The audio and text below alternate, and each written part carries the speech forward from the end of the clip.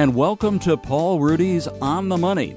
You're invited to be part of today's show. Call 356-9397. Opinions and views expressed represent those of the guests and do not necessarily represent those of the station. And now, Paul Rudy's On the Money. Well, good stormy morning, everybody. And as Ed Kelly said, this is Paul Rudy's On the Money. I'm here is fortunate to have Dr. Fred Giertz in the studio again today. Dr. Fred, good to see you. Back. I bet might be a question or two today on the new budget / tax hike, etc. I know a couple things I want to cover on that. And I'm here with Certified Financial Planner Professional David Rudy. Thanks for having me. And Certified Financial Planner Professional Paul Rudy. Thanks for having me. Great to be here. And David and Paul work with me at Rudy Wealth Management here in Champaign-Urbana. You can call in with your questions, 217-356-9397, or text us on the Castle Heating and Cooling text line at 351-5357. You can also email your question to talk@wdws.com. It's important to recognize that past performance is not an indication of future results. No one should make any investment decisions without first consulting his or her own financial advisor and conducting his or her own research and due diligence. So, Dr. Fred, I think let's start off a little bit with, should we feel better or worse now that we seem to have a budget after 2 years? Well, I think slightly better, but not necessarily very happy. It's been called, and they've been talking about it for 2 years, a grand bargain. It's really not a grand bargain. It's a very small bargain, and it's a kind of kick the can down the road arrangement, which we've been doing for a long time. But sometimes kicking a can down the road is better than getting stuck. So we were in a situation where we were spending it at close to the same rate we've been in the past, but our tax revenue went down substantially when the income tax expired. So we were running up, in addition to the long-run issues we have, we were running up $5 billion or more a year of unpaid bills. So, again, something had to happen. And also I think the impact was starting to be felt in terms of places like healthcare providers not being paid for 6 months, a year and a half, and certainly for people south of here, eastern Illinois was experiencing really difficult times and created instability about trying to recruit students when there was uncertainty about the future. So those kind of things are positive. On the negative, obviously, we're paying higher taxes, but we were spending the money anyway. So if you're going to spend it, you need to pay for it. And we still have this lingering long-term problem that we all know about of a structural deficit, including pensions and things of that sort. Does this begin to cure the backlog issue? Only if they do what the General Assembly wants to do, and it's not clear whether Governor Rauner will do it or not, and that is to borrow $6 billion to pay off the bills, because it does make a lot of sense right now because we have unpaid bills that are accruing 8 or 12% interest, and we could borrow money for much less than that. So the goal, I think, of the budget was to borrow $6 billion to make headway and then pay it back fairly quickly. But to do that, it has to have the concurrence of the governor beyond the veto situation. So that's not clear what's going to happen there. And if we were to gain junk bond status, that obviously means a much higher cost of borrowing. Yeah, I'm not sure how much higher, but certainly higher. But still, in most people's minds, a pretty small premium for the kind of situation that people believe the state's in. Is that because the state can't go bankrupt, so people figure one way or another they're going to get paid back, even though it's junk bond? Well, and the other thing is that the state does have capacity that they haven't used. Now, we don't want to necessarily use it in terms of higher taxes, but if a firm is in a situation where they're close to being insolvent, they can't go to their customer and say, we're raising your prices by 20%. And everyone pays. Right. Obviously, they can't do that, or they would have done it. So the state does have some levers to pull that no one else has except the federal government. So I think it makes this more secure for lenders. Do you think this pushes more people out of the state? We had a pretty good wave when they did the temporary tax for a few years. I could be off by, I don't know how long it lasted. It seemed like it was a few years. And I mean, I just speaking from my clientele, I had probably a half dozen of my clients take residency elsewhere, high earners. Yeah. My sense is, talking to the ones that didn't, a good number of those, probably another half dozen, or have been considering it, and they've just been waiting for something to happen to kind of push them that way. Is that Well, is that a real danger for the state of Illinois, or is it just more of a, well, it's not ideal, but it's something to consider. And again, it depends on situations. Retirement income is still not taxed in Illinois, so retirees who are getting pensions and qualified distributions are not going to be subject to that. Other people may, but 1% is a lot in some ways, but relocating is also a pretty major kind of hurdle. So yeah. I think the longer term situation is one where we have to get our house in order, and I think most people would be willing to pay the extra 1% or whatever if we actually had a stable state government. But isn't that the rub? Isn't the yeah. There's a lot of the issues number of friends or clients have is, look, it's not so much the increase in the tax, it's are they going to be responsible with it? Are they responsible with our money? And I think that's the real stickiness around it. And the other thing too, moving out is a big deal, but if you're moving into Illinois, you're buying into all our old problems. So I think it may have more impact in terms of attracting. And I think Illinois is struggling already with, as far as wage growth has been one of the weaker states, job growth one of the weaker states. Yeah. The strange anomaly there is that our unemployment rate is really low now. It's down to just slightly above the national average after being 1.5 percentage points above for many years. So we haven't had huge wage growth, but the unemployment situation actually is quite a bit better here. And when I kind of turn to the national level, it just still looks to me like, on balance, no real signs of recession that you would normally see.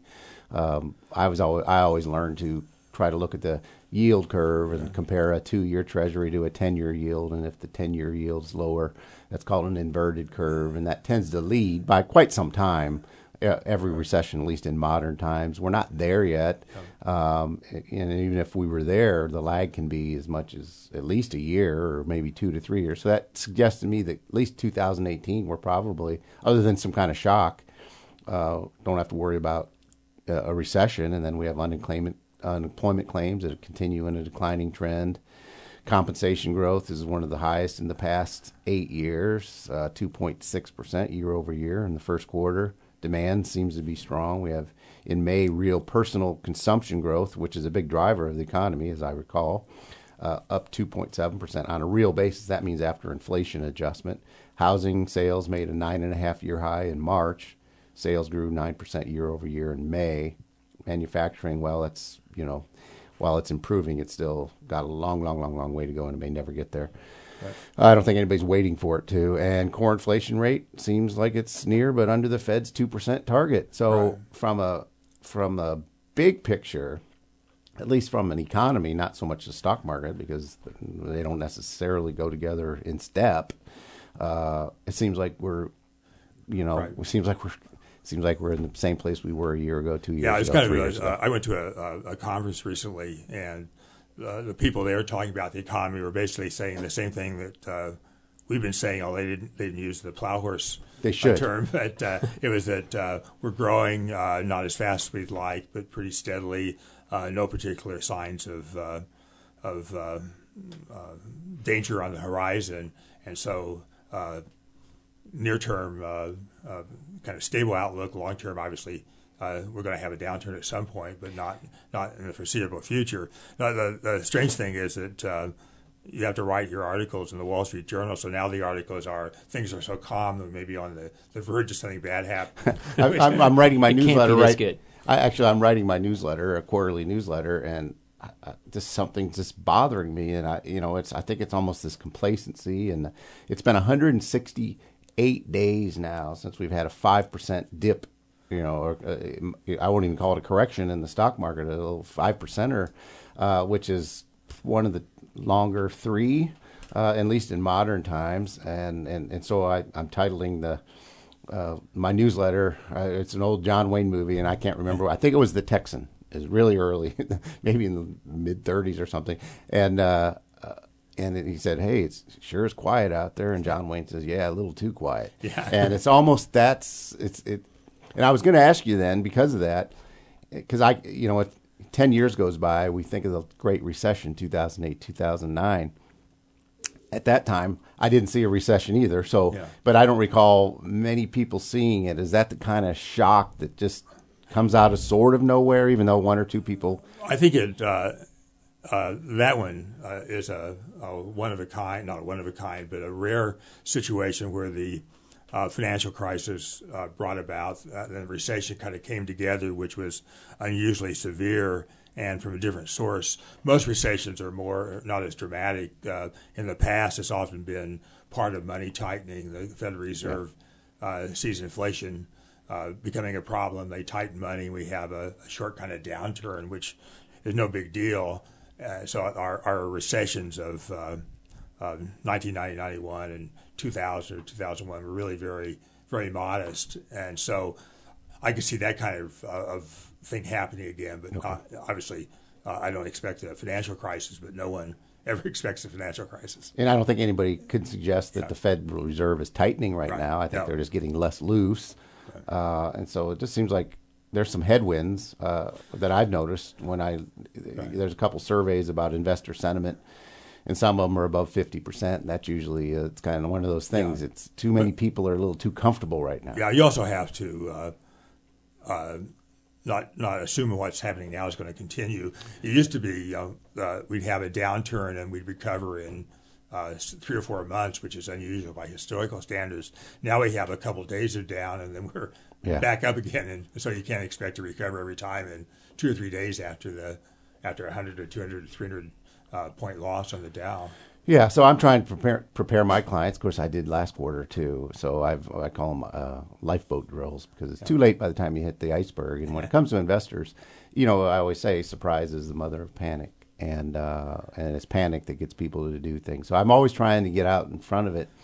For years, when everybody was pervasively pessimistic, I was writing articles to the contrary. And now that everybody seemingly is kind of happy, I wouldn't say they're exuberant by any. I don't see that, and I've always said great bull markets don't end with articles about the market being overvalued. Really, to the contrary. But it's just been a while. We get a normal correction of around 15% on average, about once every 15 months. So it's been quite some time since it's my belief, and I'm writing about this, that I think it would be cleansing, health restoring if we could have a nice correction. But so again, this is a good time for people to look at their asset allocation, which is their mix between, in the biggest sense, between stocks and bonds, and make sure it's aligned with what you want it to happen. And if it's gotten stretched into the stock market, I know that what happens to people is the higher the stock market goes, the less risk averse they get, and the more willingness to accept risk. And it's kind of counterintuitive. You shouldn't be that way. It's a really good time when it's nice and calm to look at and visit that. It's not a market call. It's just assess your asset allocation and make sure that it's aligned. And I think just being aware that kind of the recent past isn't normal. I think human beings, just by our very nature, tend to change our expectations for the future based on what happened in the recent past. And that's recency bias, right? Yeah, and I think, looking back, like you said, 10 years or so, because the market had gone through a big decline, it was like everyone thought returns were going to be low going forward. The market was always this incredibly volatile thing that they had to be worried about putting their money into. And then it didn't pan out that way because it's never, it's not normal for things to be that bad. It's not normal for things to be this smooth sailing. It's normal to be somewhere in between and kind of have those extreme events.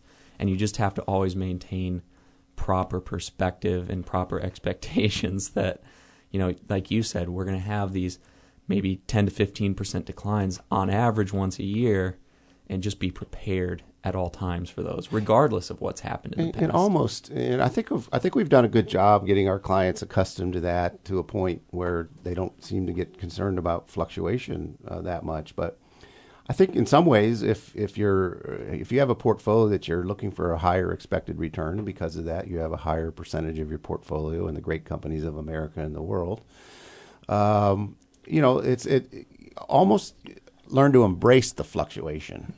Some people call it risk. I don't. I call it fluctuation around a rising uptrend, permanently rising uptrend, and recognize that the reason we get, historically speaking anyway, the premium return is because of that premium fluctuation. But it's built in, and it's always very healthy. I found it's healthy as an investor, if you're going to be a successful investor, well, probably first thing I would say is you need to have a plan, and then your portfolio becomes a slave to that plan. But if you can just anticipate and recognize that they're just built into the process and learn to ignore them, that's the difference between people that make it and people that don't make it. And I think also one of the concerns that people are talking about is that the search for higher yields had led some people, probably not people you advise, but into somewhat more risky, higher return situations. Those may be more vulnerable for downturns too. There's no question about that. I've always said, after 33 years, I continue to say it,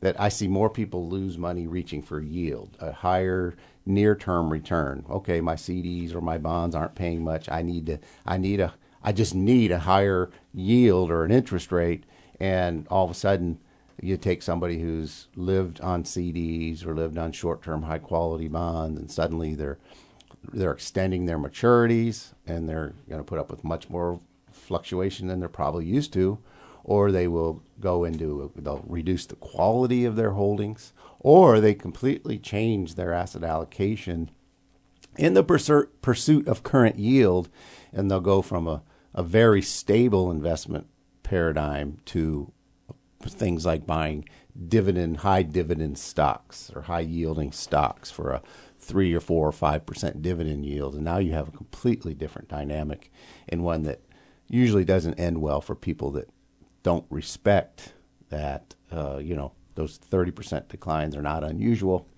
40% declines, for that matter, are not that unusual. So just kind of I guess that would be a theme on the front end of the show, that this is a good time to just visit your asset allocation, make sure you're at peace with always the inevitable and potential temporary declines. Dave, I'm going to shift a little bit. You wrote a blog that says, "Am I the only one that knows?" And it's really kind of on the premise of the idea that there are certain people that can act on special information. They're able to make the decisions on investments. Before we talk about some of the conclusions, what was the motivation behind the blog, "Am I the Only One Who Knows?" I think it was honestly just life experience, talking to a lot of it was people my age who are a little bit less financially savvy, but I hear, older people a lot of times make this same mistake, which is they're basically making investment decisions based on something that they read or heard or believe about a particular company or an asset class or sector, whatever it may be. And basically it goes something along the lines of, say it's Apple or whatever, sure, is doing really, really well. They're about to release the iPhone 8 and earnings are projected to be really good. I want to buy this company for that reason. And the thing that people forget is that all of that information is not only known by you. It's well known by pretty much everyone who owns Apple stock that all of those things are about to take place, that Apple's a healthy company, it has strong earnings, it's been growing rapidly. And because of that, the prices of Apple stock or whatever company it might be already reflect all of those positive attributes of that company. And that's built into the current price, theoretically. And so that eliminates the future opportunity for outsized profits, essentially. So, even if you're not the only one that knows that, obviously there's hundreds, if not thousands, of analysts that have even better information than you have that already know that as well. Exactly. And that's what I tell people is you being a non-financial person, by the time you've heard about this stuff, it is way too late. You're not even close. And people have acted on it, and that drives the price to where it probably ought to be, or at least the market's best assessment of what a reasonable value is. Does this get down to that issue that we talk about, kind of markets being efficient? And what do you mean by that when you say that to people? And before you answer that, I noticed that on your blog, which is a good blog, and people might want to go, there's a short video that you included from Dimensional Fund Advisors, and I think that helps explain how markets pretty much instantaneously incorporate all the available information. But how do you describe how it works in your own words? Yeah, I think the video probably does a much better job than what I'm about to attempt. But the way I think about it is you have so many people trading with each other, and they all have a piece of information and probably a lot of information about the company that they're trading. And what happens is the overlapping minds of all of those people basically drive prices to a pretty fair and reasonable price. That doesn't mean perfect. I think that's the mistake people make, is they think, well, markets, like saying they're efficient, they think perfect, and there's no way that's the case because the price was, $100 one day, and then tomorrow and it's tomorrow. $82, and see, the market was wrong. And then that's actually another mistake people make, as a little tangent, is that actually suggests that that markets are very efficient, because what happens is new information comes out and the market incorporates that information really quickly, which is kind of the premise of this blog. Is, say new information comes out that some pharmaceutical company comes out with a breakthrough drug. What happens is the price is going to pop up, very, very quickly, like within a matter of minutes, and then going forward, the price kind of levels out to like how stock prices normally behave. It might have a positive return, but no higher than it did before that news came out. So you have to basically, you'd have to have insider information and know these things are going to happen before it's publicly available to really profit from them. And to do that is illegal. So that's kind of a moot. I would warn people about even that. though it's illegal, it's kind of interesting. You will see companies that are going to have a good earnings report. You will see a little bit of a run-up before the earnings report. The market kind of anticipates it, and I don't know if it's a lucky guess or if some people with some privileged information. No, there's no question in my mind that that's where professionals have an edge from maybe a trading standpoint. I don't think they can do it and run a mutual fund, for example, and capture that consistently.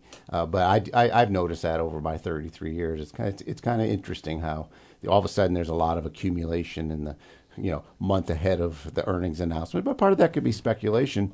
But David, not all of it's concrete information. Isn't some of it just expectations? How much a company's sales might grow, things like that, how successful the new iPhone 8 is going to be. All that gets incorporated too, as far as even just expectations. Exactly, and that's a really important thing too. Is it's not just information that we know to be the case, but it's like if it's pretty unanimously agreed upon that a company is going to have very strong earnings in the future, that future expectation is going to be baked into the price. Or like I think of in this one, I kind of think of like sectors or like new technologies. Like someone might say, well, I want to invest in this company because they're working on carbon nanotube technology and I think that's the future and blah, blah, blah. And maybe that's the case, but you're not the only person that knows about this. And that's why I titled the blog the way that I did. Is I think that's a really good sanity check, or kind of a way to catch yourself from making mistakes. Is ask yourself, am I the only one that knows this information? And even if you know a sector, you have to choose the right firm there. In the early 1900s, automobiles were going like gangbusters, but 90% of the automobile firms you'd invest in, you would lost all your money. So you have not only to choose the sector, you have to choose the right firm in that sector. And a lot of times, by the time you choose it, I think of the railroads, the original railroad kings. They were the titans and made all the money in the world practically. And the public noticed that, and they wanted to get in too, so they put it on another layer of tracks, another set of tracks. And I really think the classic example is the .com bubble. It was clear to pretty much everybody that this internet thing was going to be transformative, right? And the internet has not only done everything everybody thought it would, it's transformed it in ways they never could have imagined, yet most people went broke. And so I think that's the observation. So And that, my main motivation for this blog is to prevent people from making that mistake, because I see people make it time and time again. But it's intuitive. That's naturally intuitive. You read books even, and there's books authored, and they say, well, when you're at Walmart and you see that there's this new product that everybody's buying, that's the stock you should buy. Well, you're not the only person that's observed that. Yeah, right. There's a more mundane example. Sometimes I talk to students about, say you want to go into farming. Would you buy the very best farmland, the highest productivity and so on? And students say, sure, if I'm going to be a farmer, I want to have the best farmland. But the problem here is the best farmland is extremely expensive. So, and everybody knows where it is. Yeah. Or that's a great example. Another example for people who are sports fans is it's kind of like it's not enough to know the team that's going to win. You have to beat the spread. The fact that everyone knows a particular sports team is better than the team than their opponent, that gets incorporated into the spread, and it's not enough to know that you have to win. They have to win by more than what basically people think they will win by. And also the cost that it takes to try to make these predictions and to get the research and get the information. It's very costly. And so that really gets down to this idea, guys. And Fred, we were talking about this. You asked me, back 30 years ago was Vanguard doing a lot of advertising, and I couldn't really recall. It seemed to me it was a lot of print, but when you really look what's going on, it's a titanic shift of where investors are investing their money. They're taking it away from the Goldman Sachs of the world and the big giant, glamorous firms, and you have this Vanguard group is becoming just the monster out there. Period.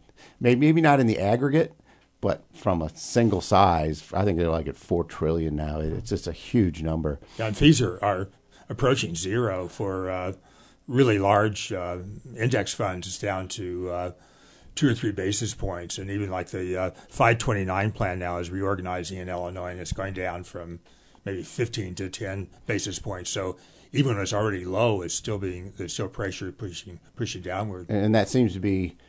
It seems to be from that standpoint, and it should be that way when you think about it. An index fund is run by computers. It's digits. It's a digits game. Are going to run to zero, essentially zero plus just enough to make somebody to make a few dollars. And you can go out and buy essentially the total U.S. market now for 3 or 4 1/100%. Well, to put that in comparison, you could buy an actively or professionally managed mutual fund that may cost 150 basis points instead of just 3 or 4. Yeah. So, but seeking lower fees, once you're down to 5 basis points, it's probably not worth it to change your activity to get down to 2-3 basis points. It doesn't become the difference maker anymore. I just think it's what you guys are mentioning. It's all evidence that I think people's minds are really kind of shifting from this golden ticket mentality when it comes to investments. I have to find that next hot stock, or I have to time the market before it just shoots the lights out. You really don't need to do that to have a successful investment experience. You can stay low cost and diversified, and you can have a great investment experience. You're likely to have a better one, in fact. Yeah, so that really gets back to what I've always maintained. If you can keep your costs very low, and if you get your asset allocation mix right, the mix between the great companies of America and the world and bonds or CDs and those fixed income, it becomes after that it's just a patience game, a benign neglect game. It's keeping your head straight when things are either an irrational exuberance or irrational pessimism, which really gets people. I'm not sure which one loses people more money after the .com crash. I don't really know, and I've never measured it, but they do damage. It really all circles back to what we've been saying on this show for decades. Keep your costs low, keep your asset allocation aligned with your what you want to have happen. First and foremost, have a plan so that basically the plan drives the portfolio allocation and the investment strategy. When it comes to your investment strategy, have the least amount of costs that you can do. Be broadly diversified, and then how you behave becomes the primary determinant of your lifetime outcome. And I think more and more people are picking up on it. And as I said, I think if there's any one thing I've done right after 33 years with my clients is condition them to recognize that kind of is the holy grail of successful investing. So hopefully if people are doing that, they've become wealthy. Well, wealthy is now, from when I was a kid, I remember, I was probably 7 years old and talking to my next door neighbor, Howie Stern and Bob Stern. And we were talking about certain people that were billionaire. I mean, a billionaire. We wouldn't even imagine what a billion was back then, but a millionaire. And could you imagine having $1 million? And I'm not here to say $1 million isn't a lot of money, but it's not 1967 money. And I just happened to notice that according to a new survey from Charles Schwab, Americans say it takes an average of $2.4 million to be considered wealthy, in quotes. As for how much it takes to be financially comfortable, the survey respondent said it's an average of $1.1 million. Well, guys, by that standard, less than 10% of American households qualify as comfortable, since less than 10% have over $1 million. So that kind of begs the question, how much money is really enough? Now, we are substantially, all of our clients are retired. We are retirement planning specialists. That's everything we do centers around the idea of retirement. And as I say, everything we do is trying to make people's lives, happier, more fulfilled, better. And so we think in terms of retirement, and I think that's when a lot of people start thinking about how much is enough. Usually it's in the context of, can I retire? Certainly $1 million isn't what it used to be. I think it brings up kind of a broader question about what is wealth, and the fact that it's really not a specific dollar. I mean, if there's anything you guys have learned, I learned it a long time ago, but I have a lot of years' experience. Fred, you're probably the same as me. Your definition of wealth morphs over time, decade to decade. Not only the amount, but also the form.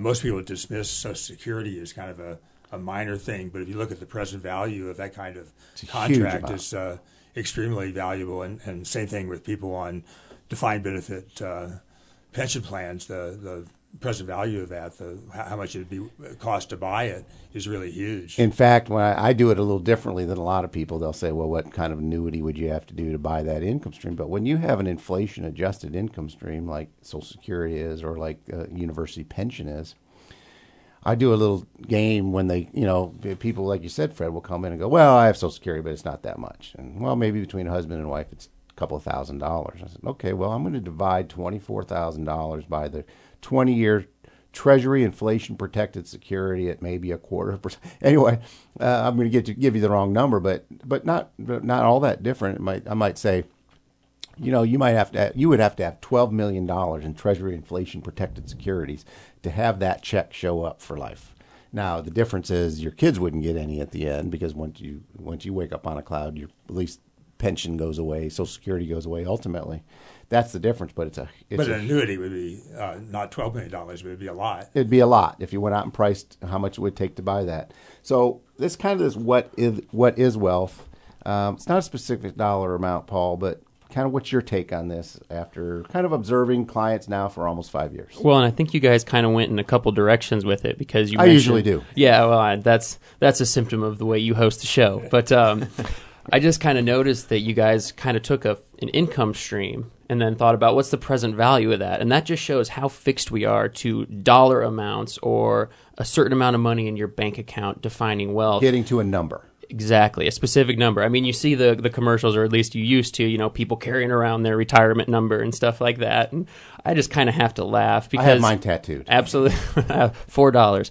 But I just think people need to start thinking about wealth as how much they need to spend. And I think the survey kind of surprises people that, wow, someone could have over $1 million and not be considered wealthy. Well, it really kind of depends how much they need to spend. If someone needs to only withdraw $20,000 or $30,000 per year, well, they're very wealthy with $1 million. They're never going to run out of money. They have enough to do everything they need to do. Now you consider a person that spends $200,000 a year and only has $1 million. Well, that person's probably going to run out of money in under a decade. So they're not very wealthy. So it's really just thinking about what is wealth to me and what does it take to do the things I need to do. And you can back into a number after that, but I just think that you shouldn't put the cart before the horse. I mean, you should really think about what does my income stream need to be, because that's really what's going to define whether you, in your personal situation, are quote-unquote wealthy or not. And we find most often when we're talking to a prospective client, they don't really have a number in their mind. They know or have a concept of what it takes to run their life as they see fit. And it's just interesting to have that conversation. But one of the takeaways I've noticed, and I think we've all begun to talk about that a little bit, is we have a lot of millionaire next door clients. Now, it may not be exactly $1 million, but it could be someone who works at Kraft since high school. They've put money in a 401k plan and in the profit sharing that was there. And suddenly, they live in a $125,000 house that they've lived in their whole life. They didn't buy cars every 3 years. They didn't go on Facebook vacations, the fancy vacations to prove to everybody how much money you're spending. And what it's really, I've been telling prospective clients now, it's really this kind of it's the intersection of being frugal, because good savers are naturally frugal people. That's where this increased savings comes from. Now, there are exceptions to this, but I'm talking about the vast majority of the millionaires next door I run into.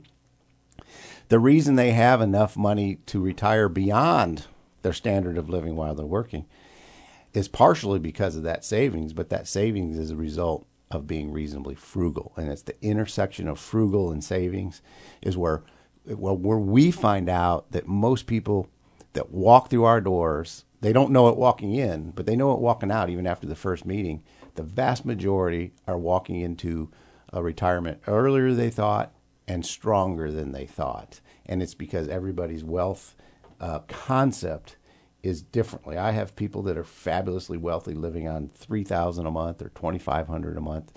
And I have some clients that probably don't feel wealthy, and I can tell them they can spend $30,000 a month from their investments and their income streams. So it is kind of an interesting concept. It certainly morphs. Well, part of what we're identifying here is this inflation cost, right, Fred? Right. I mean, the reason $1 million today isn't as much as it was when I was 7 years old in 1967 talking to my pals is because the cost of living has gone up significantly over that 50-year period, and that's why it is a moving number as far as how people feel. Probably, if you would ask that question in 1967, I don't think it would have been $1 million or $2.4 million. It would have been, if someone had $300,000, they were set.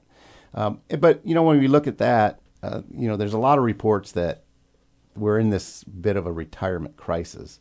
I hear about it a lot. You guys hear about it a lot. Fred, you hear about it, and you've served on and still do, right. Pension fund boards, where it's kind of the suggestion that almost everybody's going to have a hard time in retirement. But when I look at reports of retirement crisis, most of them I think are off the mark. If you look at some of these think tanks that actually study this stuff, one of them was, while one study found 88% of Americans fear retirement crisis, another found that 74% of retirees live comfortably.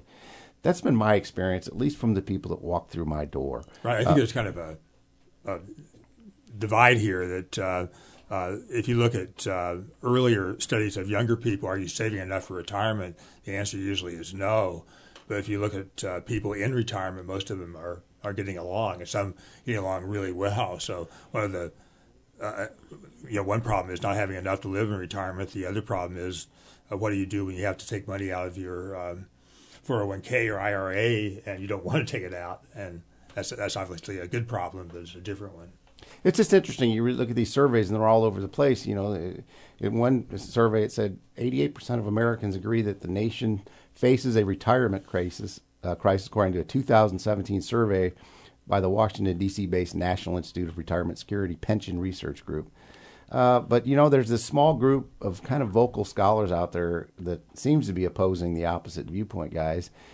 Is your take, all three of you, is it possible that this retirement crisis is a little oversold or overblown? I think it's kind of playing to people's fears a little bit. Surprise, surprise, the financial media never does that. Could part of it even be policy-driven or your politics? It trickles down from that. Of course, people, I think they've realized it's a great way to get elected to create some sort of problem that you need to come in there and fix. And I think people like to throw stones at retirement because there's a little bit of emotional outrage, the idea of retiring and then being poverty-stricken or something like that. But, if you really look at the government's own data, if you look at the 2016 Census Bureau report, just about 8.8% of people 65 and older were impoverished. If you compare that to younger people under 18, which is about 20%, it's half.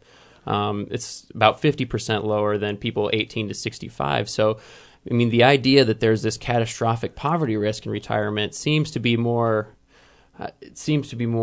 sensation than fact. But I think also we're probably thinking about a slice of the population. Your clients are not sure they're wealthy, not representative, but they have assets. So if you're poor all your life, it's probably not surprising you're not going to do particularly well in retirement. But those are not the people that are worrying about their investments and passive versus active, and exactly. those kind of things. In fact, when you consider 42% of people that draw a Social Security check, that's 100% of their living income.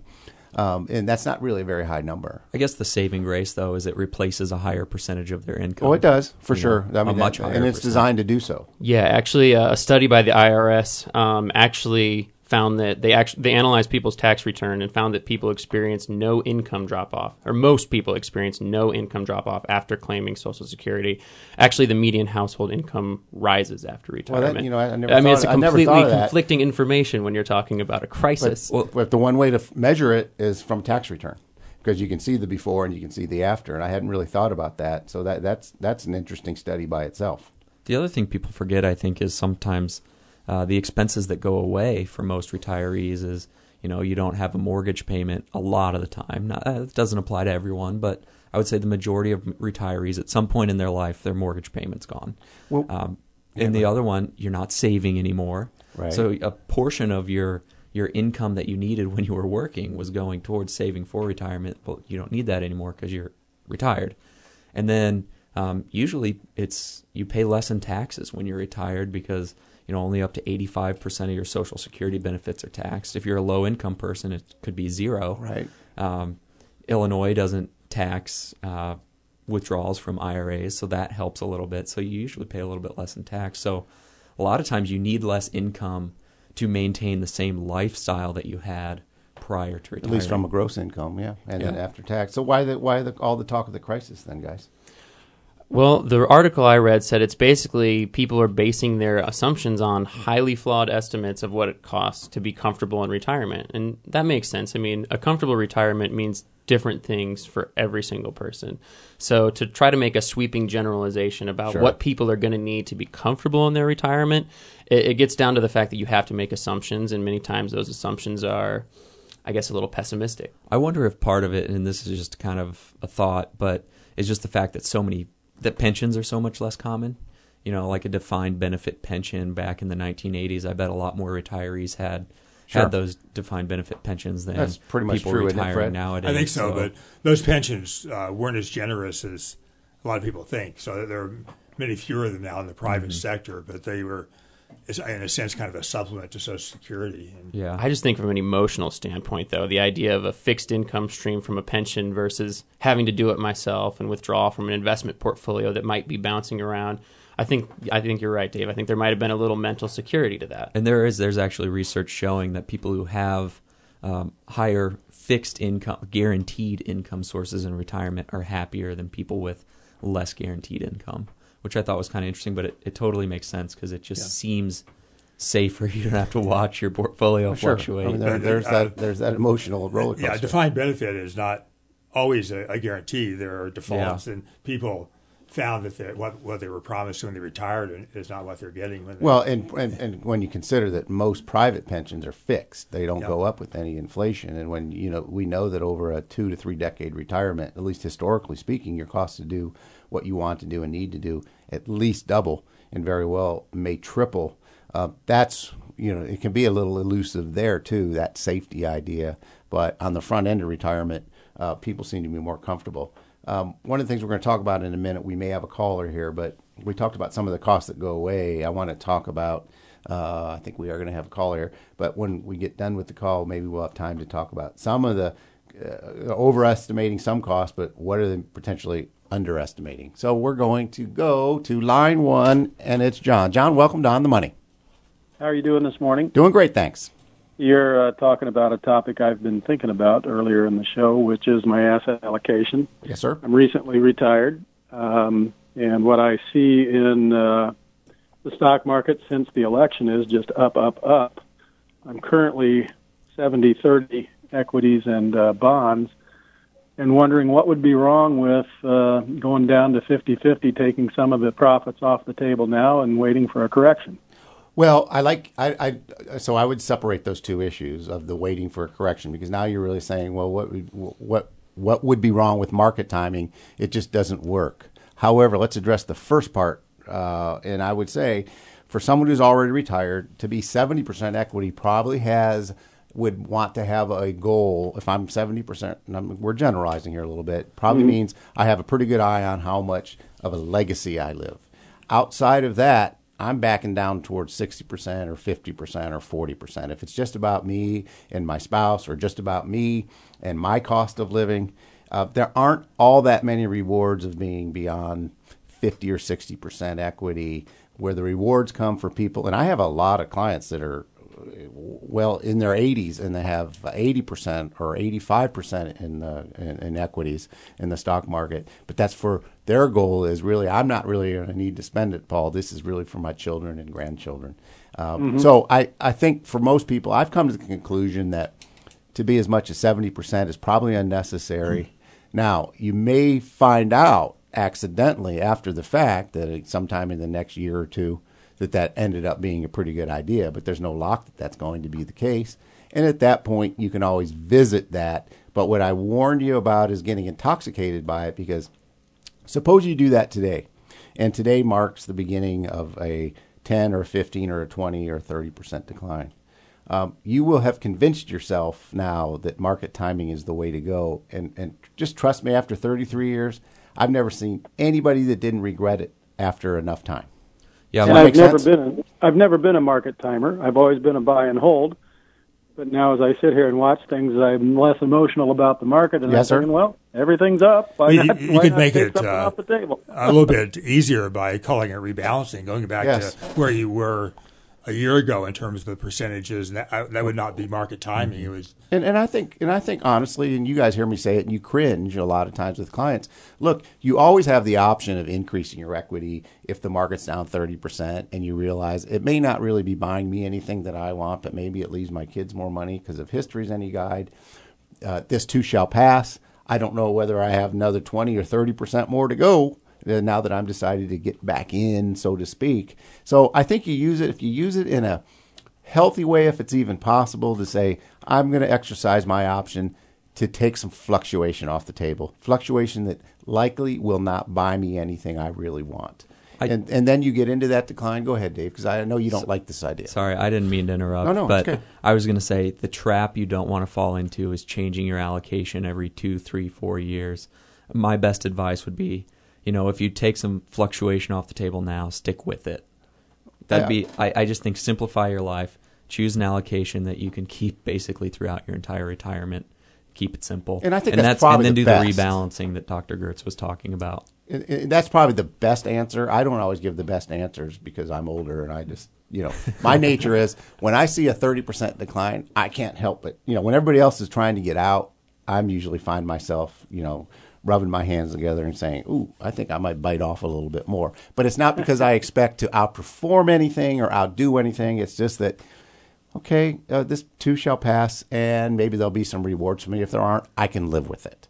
But I think David's advice is better because you won't get tricked into trying to do this from time to time, and I would encourage anybody to not do that. Yeah, I think the way I put it sometimes is I don't like it when people tinker with their portfolio, constantly making adjustments or things. It's like it really shouldn't change very often. See, David thinks that asset allocation is like a bar of soap. The more you handle it, the smaller it gets, and and in reality, that is kind of true, is what happens. So, John, I like your idea on the front part of it. What you do after that, I'm not going to encourage you to do anything beyond that. I think David's advice to settle on an asset allocation that unless something really changes in your life, you can pretty much stick with it and just go in peace. Makes sense as usual. Thank you. All right, thanks. Great call. I think a lot of people have that on their minds, and I probably talk a little too much about doing those things. Briefly, guys, we're going to take another minute. Well, I don't even want to get into that. Actually, can I ask a question, since we were kind of on the retirement crisis thing and whether it's really more of a function of people's minds or objective reality? When people come into our office and they're worried about retirement, is it usually better or worse than they expect? Vast majority of the time, it's better. Now, as Dr. Gertz said, that might because the only people that are going to walk through our door are people that have accumulated some assets, not necessarily had a high income. I will say that a lot of our spectacular clients never had a high income at all, had a modest income, but they get a reward in retirement of sooner and better than they had ever imagined. So I would say, on balance, by far most people walk out on a cloud because usually in that first meeting we can give them a very reasonable representation of what their retirement looks like at this point. Well, one more thing I want to mention, we do have a seminar tomorrow night on retirement. A couple, it filled up really quickly, but 2 spots just recently.